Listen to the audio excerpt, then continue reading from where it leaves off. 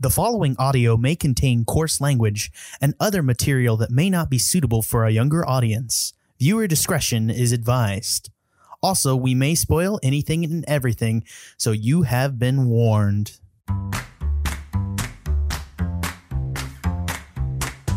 I'm Trevor Flynn.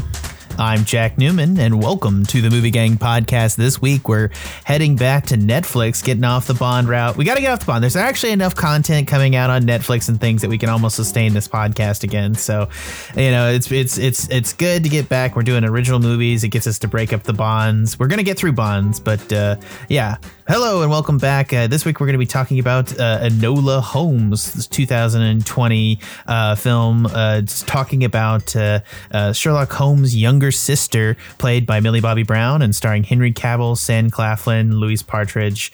Yeah, it's Partridge, right? Yeah, it's Partridge. I don't know either. Summary.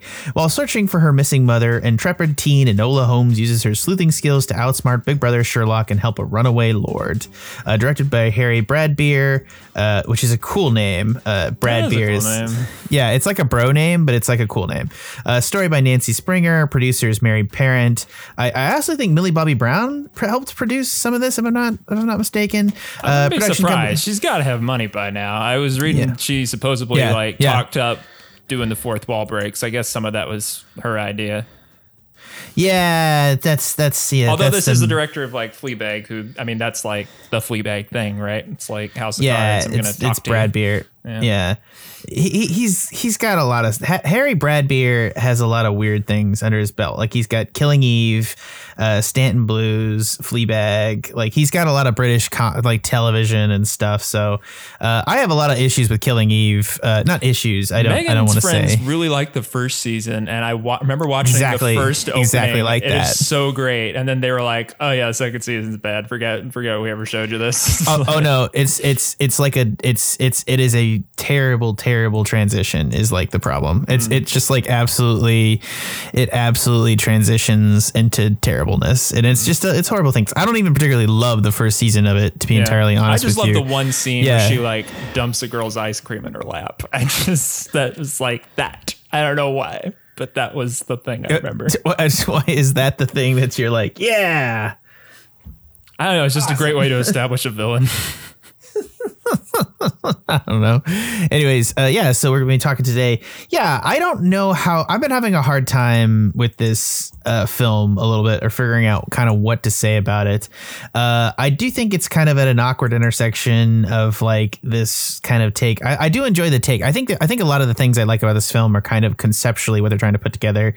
Which is like kind of a tough, like a, it's almost like a Robert Downey Jr.'s toughening up, a kind of like, there's kind of this drive with, how do I put it? The Guy Ritchie effect of like taking like old style London and like making it, or like, and turning it into kind of like, new style of like people were tougher back then and they just did stuff. Like there's like this whole like kind of London-esque like grunge 1800s to it, grunge maybe? 1800 vibe. Yeah. Like stuff like, he tried to. We're talking about martial arts a lot in this movie, which, I mean, Sherlock Holmes, that's been long established that he's a fighter, right? But like, Guy Ritchie definitely intensified that effect, right?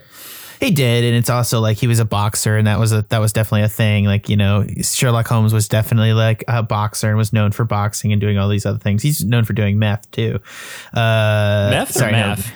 Well, both. Math is really great to do. They called it opium back then, but yeah, same thing. Same basic thing.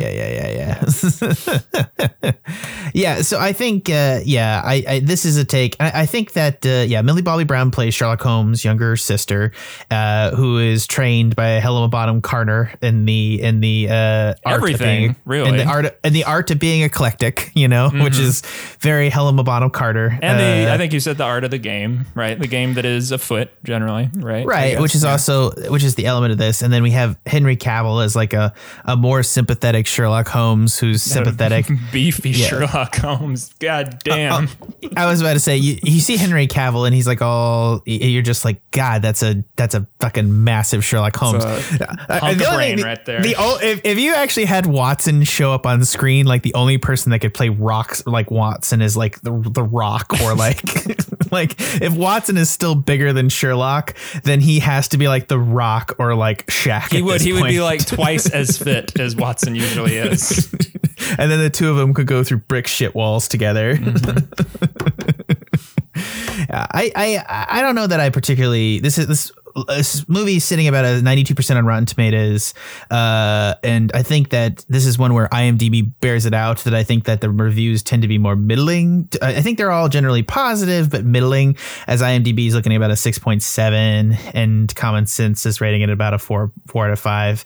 I think that I'm probably a little bit more negative on it. I think that it's. Oh, me too. I was mostly bored, occasionally charmed. I'd say. I think one of the things too is I think that the crib notes of this is really good. I think that there was an interesting direction here.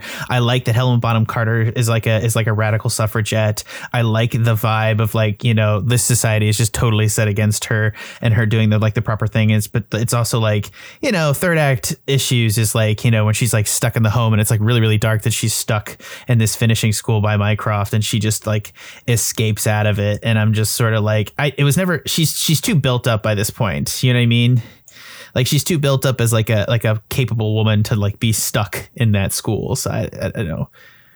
Yeah, whenever Aunt Petunia from Harry Potter opens that box, you're like, how is she going to get out of this one? And then you just see her like climbing down, I think, the wall in the next cut. And there's a perfectly inked caricature of the headmistress or whatever waiting in the basket. It's like, when did she put?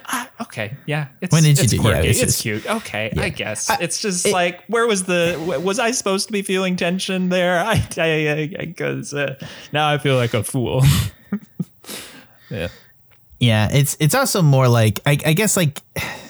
Do you get like Nancy Drew vibes like a little bit? I mean, like, I don't really know anything about Nancy Drew except she's like just known as the kind of female Hardy Boys is unfortunately the only familiarity I have. All right, in fairness to the era, which is probably like, completely incorrect. It is. You know, the Hardy Boys are two twin brothers aping Nancy Drew's shtick. So like, let's just be honest. So she was first anyway. I don't know if she was first or not, but I know she's like the more popular of the two. Like, you know. Yeah. Yeah, and also my mom actually did Trixie Belden, which I like Trixie Belden, though she's definitely more Southern girl. So there's I don't know if the Trixie it's literally like Southern. It's like a Southern because Nancy Drew is very typically is like Northwestern. I mean, with a name like Trixie, it would have to be at least Midwestern. Well, no. Nancy Drew is like Northeastern, so everything she does is like in Maine or like at a boarding house up there and stuff. So, you know, it wasn't like for like Southern girls, it wasn't very applicable. Also, like Nancy Drew is secretly incredibly wealthy, even in the context of her own novels. Like it's like her family is. So Trixie Belden is like probably like a little bit cheaper adventures in the South. Anyways, It was a series that like my sisters read and loved. Anyways, case in point, I liken this movie a lot more to the Trixie Belden series than the Nancy Drew a little bit, and just its terminology on suffragettism and its take on feminism. I think its take on feminism is kind of established in like the first 10 minutes whenever Henry Cavill as Sherlock Holmes picks up God, what is it? The suppression of women or something by somebody and says, ugh, feminism with contempt and throws the book on the table. That's kind of where we're at for the rest of the movie. And, you know, I don't mind the idea of Sherlock Holmes being a sexist. It's just, it's all very on the nose and in your face. And it's never a great indicator for me that a movie about society has its characters say the word society all the time. Like it's not a great sign for me generally. Yeah. It lacks subtlety and it's really shallow and it comes off kind of pandering to me, but I think pandering is a little bit much at times. I think it probably, I don't know that pandering is the right word. I think that like if you had handled it with more subtlety, it could have been a very good thing. I think that like at times I'm just sort of like, yeah, and it's not like I'm like, oh man, this is like, no, you could have made Sherlock Holmes kind of like this evil sexist person, and if you had just done it with more subtlety and like, you know, instead Mycroft is the evil sexist person and Sherlock was just like, oh god, I don't know, I have to care about something, like that's which I feel like you could have just done that with him and it would have been fine. It's just like apathy is like could have been a better like take on the whole thing. Right, and, like, it's more. Also, it is the more compelling thing is that they attack his apathy, and that is the more relevant kind of like actual, you know, subtle human relatable thing than a movie where we're in Victorian England talking about how sexist and backward Victorian England is in 2020. It's always kind of the like, and so what kind of thing. I don't know. Yeah. Sorry, I cut you. I just think that I think the other subtle element here that is more of a problem for me has to do with like probably like the tone shifts and like the distinction between the two of them. So like I think a lot of them was like I don't think there's like a tone shift so much, but there is like it just definitely shifts back into like radical feminism issues, like in like a really negative sense of this thing. And I think that's the thing. It's like it wants to be an action adventure movie, but it also like wants to just shift back to its point. And I think sometimes it's like the shift is a little bit at odds to the whole. And I think also like in the third act, like violence just sort of comes out in an extreme place out of nowhere. And it's just very not in keeping with the tone of the rest of the movie. Cause like up to a point, this movie was like, yeah, it's like it was a Nancy Drew adventure. Yeah. I'm really confused by its kind of take on violence generally, because you know I respect that you know we're establishing Enola to be a fully capable physically like trained combative you know Holmes, that's fine, but like we have a water torture scene where she winks at the camera from underwater that she's like not dead. Like yeah, I like a lot of about all the winking at the camera works about half the time and is kind of what gives the movie the humor that it has. But the other half of the time, it's too much. It's insufferable, and that was the most grotesque instance where I was like, did she just wink like a drowned person under a barrel of water? Yeah, it's just like very weird tone to take is like probably my point. Well, I mean, then a larger thing too with the plot is like, so yeah, we have two like separate running plots, right? We have her looking for her lost mother. Well, I guess three, looking for her lost mother, who she finds out is a suffragette terrorist.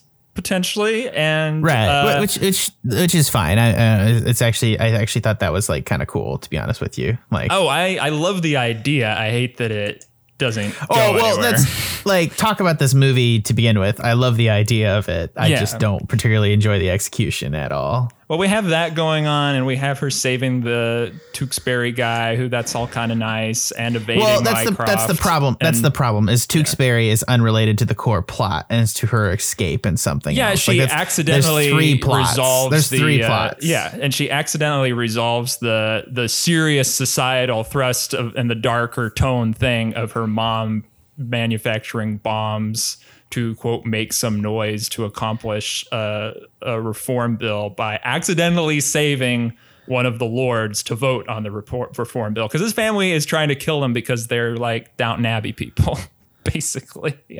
Is all the really justification we get for that. Yeah. And then it also like they try to do almost a Django Unchained thing at the end where it's like the woman is like really against like reform in the family, which I was just like, what's the Django Unchained image? So, you know, so for me, it's like, you know, like the true villain at the end of Django Unchained is Samuel Jackson's character, which is to say that there's like and it brings in, and the reason that he does that is it brings into whole focus like Django's communication with people versus other slaves at the end of the film, and it has like a deep, in that context obviously it's like really, really good and has like a deep take, versus this one it's just like the evil woman is actually another woman and she just hates other women and hates herself, and it's like this whole thing. I'm like, none of this is earned, mate. Yeah, like, none they of that's have earned. The one scene with her earlier where she's like, Mrs. Downton Abbey, we have to preserve the history of the aristocracy for the good and the history of England kind of like speech, which is okay, whatever. And then it's somehow, I guess, connected to the idea that women's suffrage would lead to the end of everything, which I can see being a real feeling in the UK at that time, that, you know, kind of makes sense historically, but as far as the movie sets it up, we get her with a shotgun. I hate to like do this, but like, I hate to like check it up. It's just like, it's totally what like Mike Pence feels. Yeah, it's not that it's not relevant at all. It's relevant. Yeah. Like I'm sure a woman, if we had a woman on this podcast, which is a fair criticism of us right now, is like, sure. You know, I'm sure Sarah would be on here as like, dudes, like this happened like yesterday. Shut the fuck up. Yeah. Yeah. And that's the thing too, is like, even though it is set in Victorian England, I feel like it is directly appealing to young women overcoming very obviously sexist obstacles, and that's never gone away. So I see the need to like how by setting it another time where all those things are kind of, I don't want to say more obvious because they're not, but you know, more firmly established like corsets and things that you know, are like, and reform schools are like where they're all ladling their spoons up to their mouths in unison at the same time, which is just like one of the more, again, kind of like tonally removed, hyper real moments in a movie that isn't necessarily going for that all the time, which is just like convenient and works and makes that, you know, that message easier to get to faster. But yeah, when the old lady with the shotgun at the end looks into the camera, it's kind of like, what were we? I don't know. They try to, you know, make this kind of like nice subtle moment with her where Nola goes up to her and is like, okay, I'm taking the gun away now. And it's like this tender moment where like we're supposed to pity her, and that makes sense, but like, it's not, I don't know. It's just all going on off screen. Yeah. It's, I don't know. Yeah. I think this is a great, like I said, I think it's a great movie idea, low execution. And I get the vibe that this was originally in production as like a television series, which I genuinely think would have been better. I know that you like Millie Bobby Brown in this role. I am not super jazzed about her take on it. I just think that like, I think that it's like she's fine. I just think that there's like a lot. I don't know. I'm not always into her as a star, as you know what I mean. I just think that like it's definitely too cute sometimes. It's for sure. And that's the fourth wall breaks more than anything. It's the fourth wall breaks. It's like hers. It's like she's doing it in two different movies, and man, that third act hits like a hammer. And it's like this is if you were going for this movie, y'all needed to set this shit up. You know, that was my take. It kind of makes the idea that she's ever in danger kind of laughable. Right, because the first part of the movie, we're establishing her on a competitive level with like, you know, essentially, and I think the thing that most comes to mind is like, is not is like Sherlock Holmes is like Robert Downey Jr.'s Sherlock Holmes. Yeah. It's like the style that's being directly aped for this production. Yeah. And so in the same way, it's just like, you don't just like fear is just not like a thing that really enters into it as quickly. You know what I mean? It's not, it doesn't come, I don't know. Yeah, and the biggest problem with like the violence for me is the idea that she realizes, oh yeah, my mom is dangerous when she finds the bomb house, the bomb factory, right?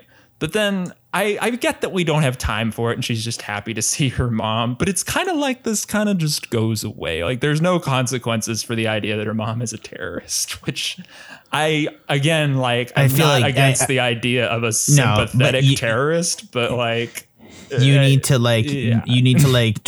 deliver. Sorry, you need to like deliver that, right? Like there needs to be more like setup, delivery, and just everything for that. Which like you and I feel like part of the problem is they're saving it for later, and this should have been just one story, and it's meant to launch a franchise anyway. I think I would be more interested in watching like just her solve a bunch of small mysteries, because I think that's where this thing was popping along. Like I feel like if you just went around your way to establish it instead of trying to have this full on story structure with Mycroft. It could have been an ongoing season thing where she was just trying to escape people. But if it was just a thing, it would have been more believable in the setup. I just think that like this was a really good TV series that people on a production budget wise just decided to go ahead and make into a movie and get Henry Cavill involved. How much money got thrown at this thing? Because it seems like unbelievable that this is like a little Netflix movie, which is what it feels like it is. Oh, dude, like, Netflix, I mean, that means nothing anymore, unfortunately. I like guess you're right. Netflix movies have the same production value. They're shot in exactly the same way. It's like, and I'm actually having a hard time finding it off the top of the head. It's 123 run minutes. I do think its primary issue is that it's too fucking long. Yeah. Box Office Mojo, don't fail me now. But it's not going to have box office numbers, so we're going to see. Yeah, they're not going to tell us that. They're notoriously close to the chest about that kind of thing. Yeah, Box Office Mojo doesn't even list Enola Holmes. No, not costume. I don't care. I did think costuming was good, just for... Yeah. Yeah, I think there's like lots of nice visual touches. I really enjoy the language of flowers and the Scrabble pieces as kind of a that's very charming. I liked all that. Sorry, I apologize. I do think that like it's a well put together movie in terms of like just production wise. It just looks like it has money, and I haven't been able to confirm how much money it had. So like that might actually be a great thing. Like it just could have just done a lot with the budget that it did or did not have. Yeah, I just, even from the setup, it just has like like those, it looks like those teen picture book adventures. And I think that's the thing. I just think this movie is too much. It's too much of like too many different things slammed together. Like it's like they couldn't decide if they wanted to push it into a whole grown up direction and go full like Guy Ritchie with it, or if they wanted to keep it in like kind of the Nancy Drew good for kids vibe. And they ended up doing something between the halfway point. And man, does that shift at the third act be like, whoa, bro. Yeah, when the guy almost dies and we got a fake death, and then oh dude, the torture, the drowning bit is just like way too much, man. That was like, that caught you off, so that was grotesque to you too then, right? Like it was grotesque. I was like, what movie am I watching? All of a sudden, like I stopped and Katie came in and she's like, are they drowning Millie Bobby Brown? And I was just like, yeah, we're not going to acknowledge this. Like the execution of the person who is water torturing her is not and by any means like comical or not dangerous. No, it's not. It is shot and presented as very real and life threatening. And then it's a kind of wink, I got this, I'm going to pretend to be dead. But you never would have thought of that. It's just like, yeah. The onset shots. It looks rough too, man. On set? Yeah, no, like the shots. You know what I mean? I don't know. I do enjoy like this. I just like wrote the cinematography as odd. I don't know what I meant by that, but that's as much far as I remember. It's so cinematographer on this movie, and first off, I think this is like a bottled production, so I don't necessarily know that the cinematographer had. Was it during quarantine? No. It's older, right? The production, it's one of those things where the production companies like package so they're looking for a look. So I'm not sure, like, you know, Deakins always puts his own stamp on a movie. I see. A lot of times you get these production companies and these cinematographers that have come in. They know how to run the production, but it's very much determined by the nature of how the production was set up by the producers in the first place. Thus, there's more of like a corporate vibe to it. So I don't particularly think that any person was putting their individualized stamp on it. So I think the thing that I would say is the cinematography just doesn't have a feel to it, which is like a very, very fucking up my own ass cinematographer thing to say. It's fine. It's fine. It doesn't feel like, it feels like bog standard Guy Ritchie lookalike. You know what I mean? Oh, for just like half the time, you mean? And exactly, like I think that's exactly it, because it does not stay consistently. The vibe and the way it's shot, it does not have consistency, and that's the whole point. Yeah. So, we're fairly negative on this, actually. Shoot, Shit. yeah, I didn't intend to be this negative on it. I feel bad. I don't know why I feel bad. I feel bad because I think that like I like the idea of it. And I actually don't hate Millie Bobby Brown. I just don't like her in this role. And I don't like this. I would have rather this gone full feminist with it and just been like radical feminism, the movie. Do you know what I mean? Like that would have been way cooler than like just take me on a feminist terrorism. I've heard route. that take from a few like others. It's like she could have spent like I wish she'd spent more time with these suffragettes is kind of a lot of the takeaway I think too. Yeah, and they're there, and it's like it's cool. Like watching like suffragettes practice doing karate is like, jujitsu is like it's really fucking cool, and I love it. And I wanted more of that. I did not want more of like this kind of like Lord of Commons thing, which just seems really unconnected. And I was also waiting for how this was all tied together, and it really wasn't. It was just tied together, and that. They just he's a lord. They just which you kind of knew thing from the beginning. He was a lord. She's like, wait, he's a lord, and that's kind of how it.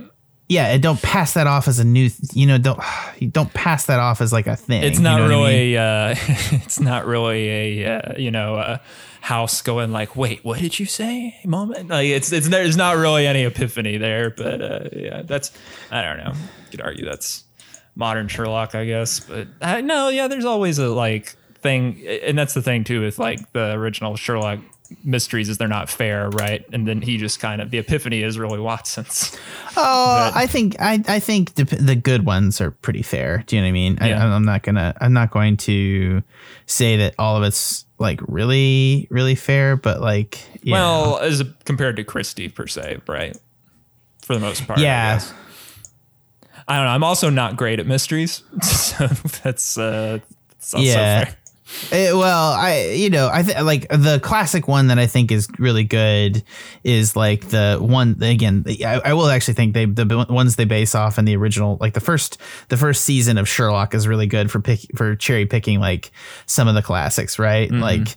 And that's like the one that's like really works is the one, the Scarlet. Sorry, I forget what it is. It's like Study in Scarlet and Study in Scarlet. Yeah, that one's very fair. Yeah, I like that always go back and like go to read that one, and then I realize, wait a minute. This is the one where most of the story is a flashback to the Mormons in Utah in the Wild West. I want to read this again. And I think of that episode. I'm like, oh yeah, they just did the part with the cab driver and made it a whole different thing. Right. No, and it's like and again, the most interesting part is like he's a cab driver. That's the thing. Yeah. Yeah. I don't have much actually more to. I feel bad because I don't actually have much more to say with this. It's an interesting film. It's an interesting way that Sherlock's is doing production. I think Millie Bobby Brown was on production for this too, which I think is cool because she's done a lot of cool stuff, and I think it's all coming through. But I just think that ultimately there's two. This is the fear that I have going forward with kind of Netflix productions. This is the fear that I think it did because Netflix doesn't technically own like a lot of the production stuff that they do. So like Disney has like a quote unquote, when you get Disney in the house, you're going to get that quote unquote Disney vibe, which is good. The problem is that production wise from Netflix, they hire out a lot and they bring in people to do, whatever. And so the problem is that I just feel like sometimes you get, if you're trying to, this felt like a TV level production that they then leveled up. And I feel like in the process of that, it just feels like a whole ton of stuff just like pop together. And I just think that the script needed a couple more passes. And, I think that it's a very unsubtle. I don't know that it has to be subtle. Like feminism, you can enjoy it anywhere you like. But I just think that like from a perspective, it's just sort of a little blunt nosed. I also don't necessarily know that I would want little girls to watch this, which is I think the missed opportunity here is that like, you can hate Nancy Drew all you want, but it is a really cool, or at least some of the more modernized newer versions that they put together.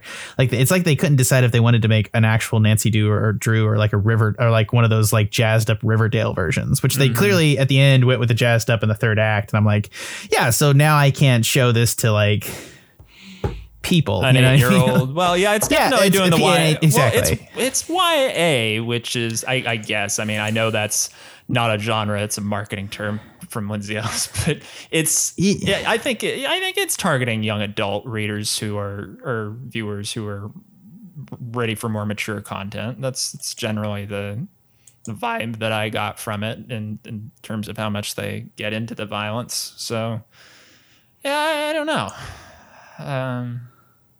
Yeah, I don't know. I think that's the audience that it's targeting is like probably girls that are middle school, high school, maybe. I don't know. It's definitely not me, which I know and knew kind of going into it, but was still interested in. Yeah. Yeah. Yeah. Yeah. It's going to be, it's sorry. Yeah. I hate to say that I'm asleep on it, but I am a little bit. Yeah. All right. Let's put some scores on it. Where are you sitting? Cause this is super curious to me. Painful, right? Because I don't want to go that low. I probably would recommend it. Recommend it. I'm definitely below 5. Damn. Okay. I'm gonna probably sit on a 5. I'm very waffly about the production. It's definitely like I probably have a base recommendation for it, but like a very base one. So I'm not super into it. I guess I'll give it a 4 then. There's just too much in it, but there are parts of it that work. The relationship between her and Tewksbury is like probably one of the more charming things. I do enjoy Brown's performance in the fourth wall breaks to an extent, which we disagree about. But like, there are certain moments when she's like a lady that just I remember that moment and I buy that performance and I kind of get. That is like the tone of this film ever works for me is when she's directly addressing for me viewer. All that is indicative of what's wrong with that film is that like it doesn't matter the things that work, it matters that the things that work are so at odds with the rest of the parts of the film. Like that's my point is that like you made me a grab bag. The fact that a couple of moments of them are actually great does not like work for me, you know what I mean? And I think that's my problem is like, it is a grab bag. It is a grab bag of like tonal structures that you were trying to work into the narrative to kind of to create that cool feminism moment that does occur. When it does occur, it's super cool. And I agree with you. I think the relationship between him and Twerksville, I'm just going to call him Twerksville. I don't care. I just said that by accident. Well, how she's so ready to like dismiss him as, he's so useless. And then the unexpected kind of like, oh yeah, maybe I'm into this kind of like, I guess not so useless after all of that is kindness and just like his like vague sense of kindness and respect is just like, it works, I mean, but he also does say, what, you don't do embroidery? So he's not perfect. Oh yeah. He's not perfect. But yeah, and it feels tacked on at the same time because the movie's just doing like, like we said, like 3 or 4 different things and they could have just each been their own episode probably. By the way, that's like a totally modern concept. Like people needed to do embroidery back then because you made your own clothes. I was about to say, some people like embroidery. It doesn't have to be like you're a prisoner of the patriarchy if you do it. I've never forced Katie to do embroidery and she just does it on her own. Like I don't know. Maybe like it's such a, like, there's like, it's like such a like classic, like, Arya Stark doesn't like embroidery and now it's like a thing. And I'm like, I don't know that this is like a thing, guys. I don't know that this is like the symbol of like oppressed women anyway, so let's not talk about it. Yeah. Sorry, probably it is. Who the fuck am I to say, obviously. Yeah, right. Yeah, which is probably that should be the tagline of this review. Who the fuck are we to say for this? We really needed to get one more person in here for this, but I think it's for Sherlock. We had to cover it. We had to know, and I heard it was kind of interesting from just like the explosion of it's the budget interesting and all the stuff in it. Yeah, so it's a budget. It's a budget. It's something that somebody that I agree. I think that they made a lot of cool concepts, put them together, pitching a television series, and then it took fire, and then they made it into a movie, and it's just a little bit much for a movie. It's just a little bit much, and they just kind of pulled their best ideas from whatever their first pilot season was, and then they just smashed them all into a movie, which ends up with like 3 plots. I mean, that's my theory just watching it. And if that's not actually what happened, then man, they needed some script revisions is what they needed. Yeah. Just like quite a few more revisions would be my take. So yeah. And a lot more subtlety and like somebody to control that tone. That's the other thing. Just Yeah, because I could see like you having like a dark episode, right? Like that's the way that works. Is like the whole movie works. It's like, oh, and now we have the dark episode, and the series takes a turn, and then she's in this school area, and then we have episodes in the school where she's like legitimately trapped, and we establish that she's legitimately trapped, and it's like this whole thing, and that's. And then you just have a whole episode about the school and it works. You know, it's like it was like that fucking episode of Doctor Who where he has to escape somebody and he like, you know, does the chameleon fob and it does the whole thing. It's just like out of place in the context of Doctor Who and tone and everything. Oh, where he forgets his that he's a Time Lord in order to hide, and it's a two-parter. And there's these brother mine, sister mine people that get trapped in. Oh god, that's one of the best. One of the best episodes. Yeah, it's a good episode, but we don't think of it as out of context, which because that's the strength of a television show and how it's written is that you can do out of context episodes, and it's just like that's the problem is like it's clearly like the thing that they want to peak for this, and it just doesn't work. So, anyways, I think we're gonna give Enola Holmes a 4.5 out of 5 for the Movie Gang podcast. This has been Trevor Flynn. 4.5 out of 10, right? 10, that's correct. Because 4.5 out of 5 would be a 9, which we obviously didn't like it that much. Goodbye, everybody. Sorry. I've been your host, Jack Newman. Thanks for listening. Go head on over to the Tuscan Shed Media Networks. It's TuscanShed.com, where you can check out all of their podcasts, including the Pen and Paper Pod, as well as Animania. Check those out, and then head on over to iTunes, where you can give us a review. 5 stars, please. It really helps us go up the charts. If you have your actual comments about the show, how I was asleep for this episode, I apologize. We shot this a little bit late at night, and I've been on a lot of medications lately for my back and my eyeball because apparently my warranty went up at 30 and now I'm dying. So you won't have to worry about me much longer. Keep that in mind when you're writing your comments. Head on over to @the_movie_gang on Twitter and on Facebook. Leave us comments there about how we're totally wrong and this is the feminist anthem of a century, which it isn't, but that's okay. But, you know, agree to disagree. Whatever. Really need to. I feel like Sarah's gonna watch this movie one day down the line, read this review, and just come and kill me. Maybe I'm wrong. No, it enjoys it more. I don't. It's fine. Yeah. I think we've established why we don't like it. One last time from everyone here at the Movie Gang podcast, and by extension, the Tuscan Shed Media Network. Thanks for listening.